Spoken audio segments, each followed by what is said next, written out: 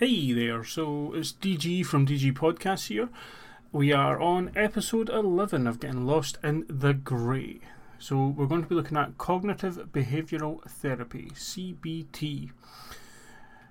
Before we get into the nitty-gritty, the details of all that, as always, if any time you feel that anything that's discussed on this podcast or anything you feel in your life at all is overwhelming and you feel that you need any kind of help, please do reach out and get that help. Even if it's just having that beginning discussion with a friend or a family member, it will help in the long run. Do not suffer in silence. It's going to become our little, quote, or is there another thing? It's like a Kuna Matata kind of thing. But yes. With that, CBT. Our links today are going to be from the nhs.uk and apa.org. Again, they will be in the description as always. As is my Twitter, please feel free to follow, and I tend to try and post updates on there as much as possible. So, CBT, Cognitive Behavioural Therapy. Now, what is it actually used for? It's been mentioned on many of my podcast episodes previously. It's been mentioned on almost every single one, to be honest.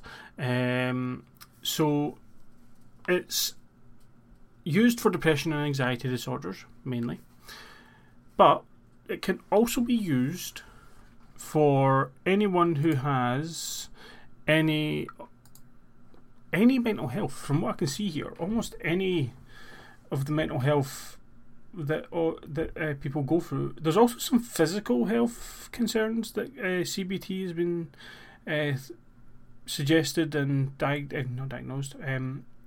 provided as a treatment for. So I'll just quickly run down the list here. So we've got bipolar, we've got borderline personality disorder, we've got eating disorders, we've got obsessive compulsive disorder, panic disorder, phobias, PTSD, which I've not done an episode on yet, psychosis, schizophrenia, which we discussed in the last episode, sleeping problems, alcohol misuse. Again, I think that comes down to like addiction and things. So those are the more mental health side of things. Then, of course, there's some more physical ones and the long-term health conditions of irritable bowel syndrome, chronic fatigue syndrome, fibromyalgia, and chronic pain.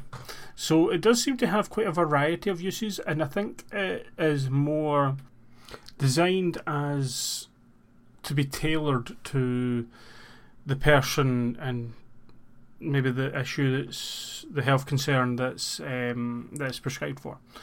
So essentially, from what I could find out, CBT is based on quite a few different core principles, but the three main ones being that psychological problems are based in part on faulty or unhelpful ways of thinking.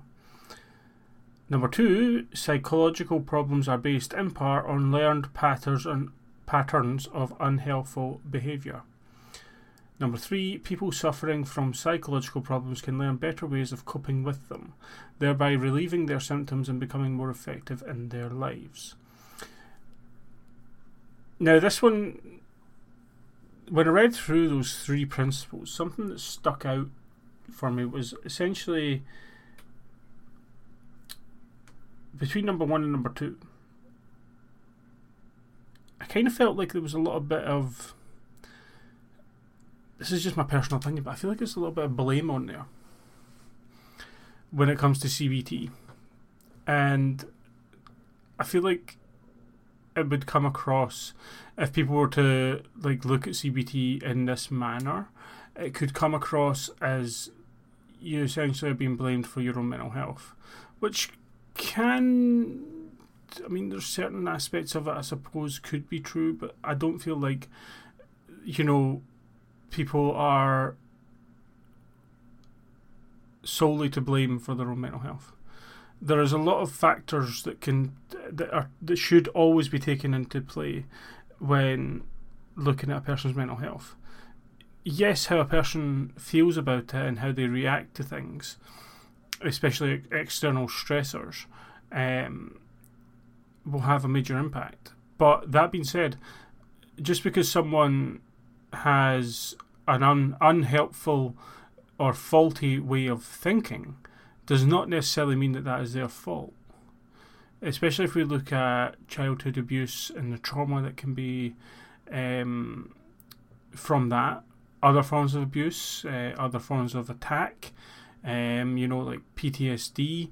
I don't believe for a minute that a person's faulty or unhelpful ways of thinking are their fault.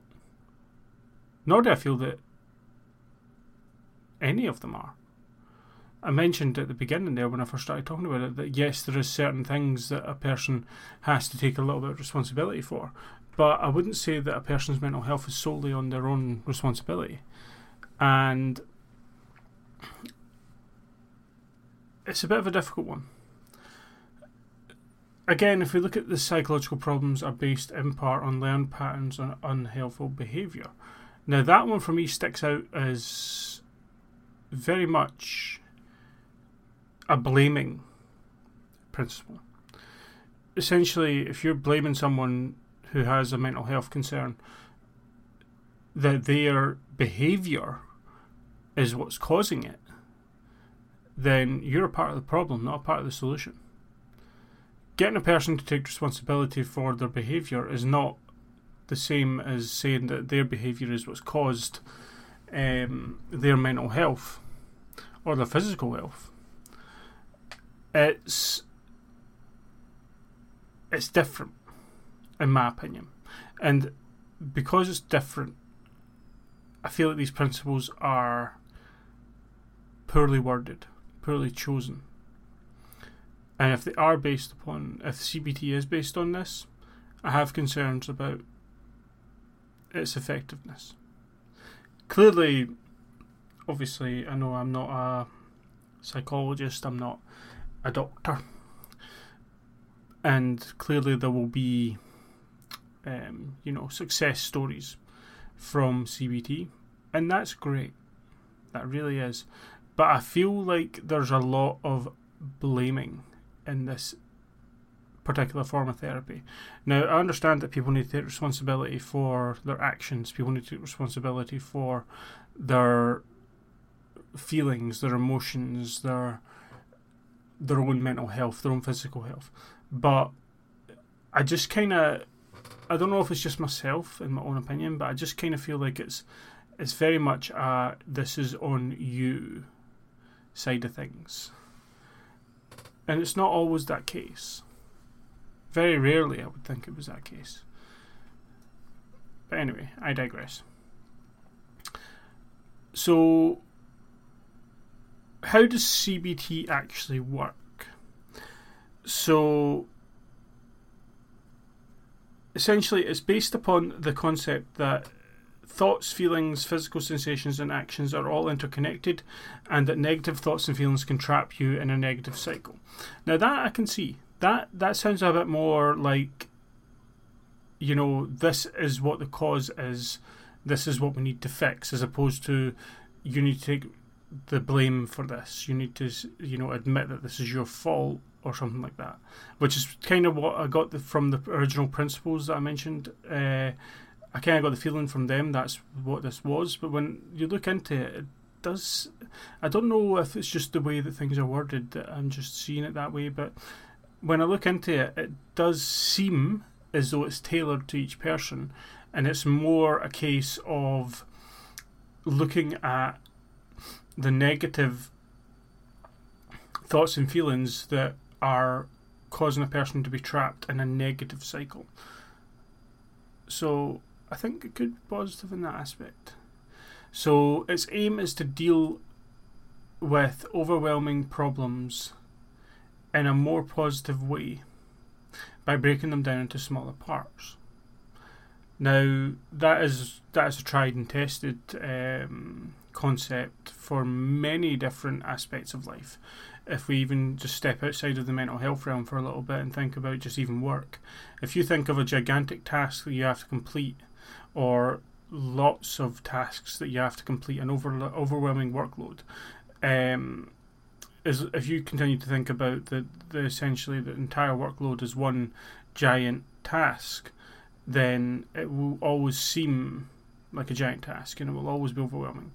However, if you break it down into smaller tasks, what needs to be done to actually achieve a certain goal doesn't have to be the end goal of completing this giant task, but even getting one particular piece done, and that chips away at the larger task, then yeah, this is definitely a good option. One thing with CBT is it's more designed to deal with current problems, not looking at past traumas, etc. So that's more of a talking therapy and therapy with a psychologist and everything there. So CBT isn't designed to do that. It's more about changing the behaviour and thought process to allow for your state of mind to improve on a daily basis. So that's where it can be very different. Now, there's a few little pros and cons that I came across. Some of the pros being that it can be completed in a relatively short period of time in comparison to other talking therapies. Another pro, highly structured nature of CBT means it can be provided in different formats, either in groups, self-help books, even online, which in this day and age is really useful, especially given the previous pandemic and when everything got closed down. It teaches you useful and practical strategies that can be used in everyday life, even after the treatment is finished. Again, as I mentioned earlier, with regards to work. You can take these lessons and learn them into other aspects of your daily life. It focuses on the person's capacity to change themselves. So I suppose with this one, it gives a bit more responsibility on the person to take the therapy and use it, as opposed to when you go to a talking therapy where you just talk about your past trauma. Not that I'm negating that or minimising that in any way. But this one's more designed to be used taking forward and trying to make an effective step forward every time. It can be as effective as medicine in treating some mental health problems, and maybe helpful in cases where medicine alone has not worked. Again, this is where I think it comes into the depression and anxiety, because we can prescribe medications all the time, but if the behaviours and the situation that a person is in isn't changing, the medication can only help as long as you take it. And then, generally speaking, we would expect someone who's on antidepressants to be able to wean off them eventually and continue their life without the requirement to be dependent upon an antidepressant. So this is where I believe that CBT could be useful, because if you were to be on antidepressants and then do CBT at the same time, and then you were able to wean off of the antidepressants and continue with the CBT and the lessons learned from that, then essentially it could be a good way to move forward and get yourself into a more positive mindset and a more positive situation. Again, this is only my personal opinion and from what I have read into CBT myself. Of course, in opposites we have the cons, the disadvantages. It's not a simple process. It is something that a person would need to commit themselves to and cooperate with a therapist. So again, this is maybe where, if we look back at schizophrenia, this could be quite problematic, especially if the person is very suspicious. They may have delusions, they may have hallucinations, they may be very worried, fearsome of the therapist, therapy in general, mistrusting, etc. So this can be a difficult one for some people to follow through with. The attendance of sessions and any follow-up work, homework, work, if you think about schoolwork, etc., between the sessions, they can take up time. Now, if someone's under a very stressful time and their mental health is suffering because of that, this can be a little bit problematic, because obviously if you're having to take more time out of your daily life, which is already stressful enough because of the overwhelming work or family situation that you're in, this could maybe add to that and maybe make it feel like it's even more overwhelming. Again, this is where it's useful to talk and discuss. It's not always suitable with some people who may have more complex, intense mental health needs and or learning difficulties. So it's not for everyone. It is, again, something that is tailored to the person and their mental health needs. And now this last one. It does involve confrontation of your emotions and anxieties. Now that is very likely to make you very anxious or emotionally uncomfortable. Now that's where I think CBT can relate to other talking therapies. In particular, like psychologists and things where you're looking at past trauma. So, although it doesn't refer to everything in the past, it will look at things that you experience in a day-to-day thing. And there is going to be a lot there. And it is going to be another form of talking therapy where you are going to have to talk, you are going to have to face what you're anxious about, what is going on that is causing you this mental health concern. So with that, there is a lot to it. There is a really lot to it. And with that as well, I think the biggest piece for me to take away from that is that it does involve confrontation of what's going on. And the other part I would say to take away from it is that it does take time. Now, as I've mentioned in previous episodes, I think I am in a waiting list for ADHD, etc. But for me, as someone who I believe has ADHD, one thing that deters me from certain support systems, certain health things, the gym, for instance, if I don't see progress quickly, I lose interest. I 100% lose interest very quickly if I don't see effective changes or progress. So this is a difficult one, and it's not going to be for everyone.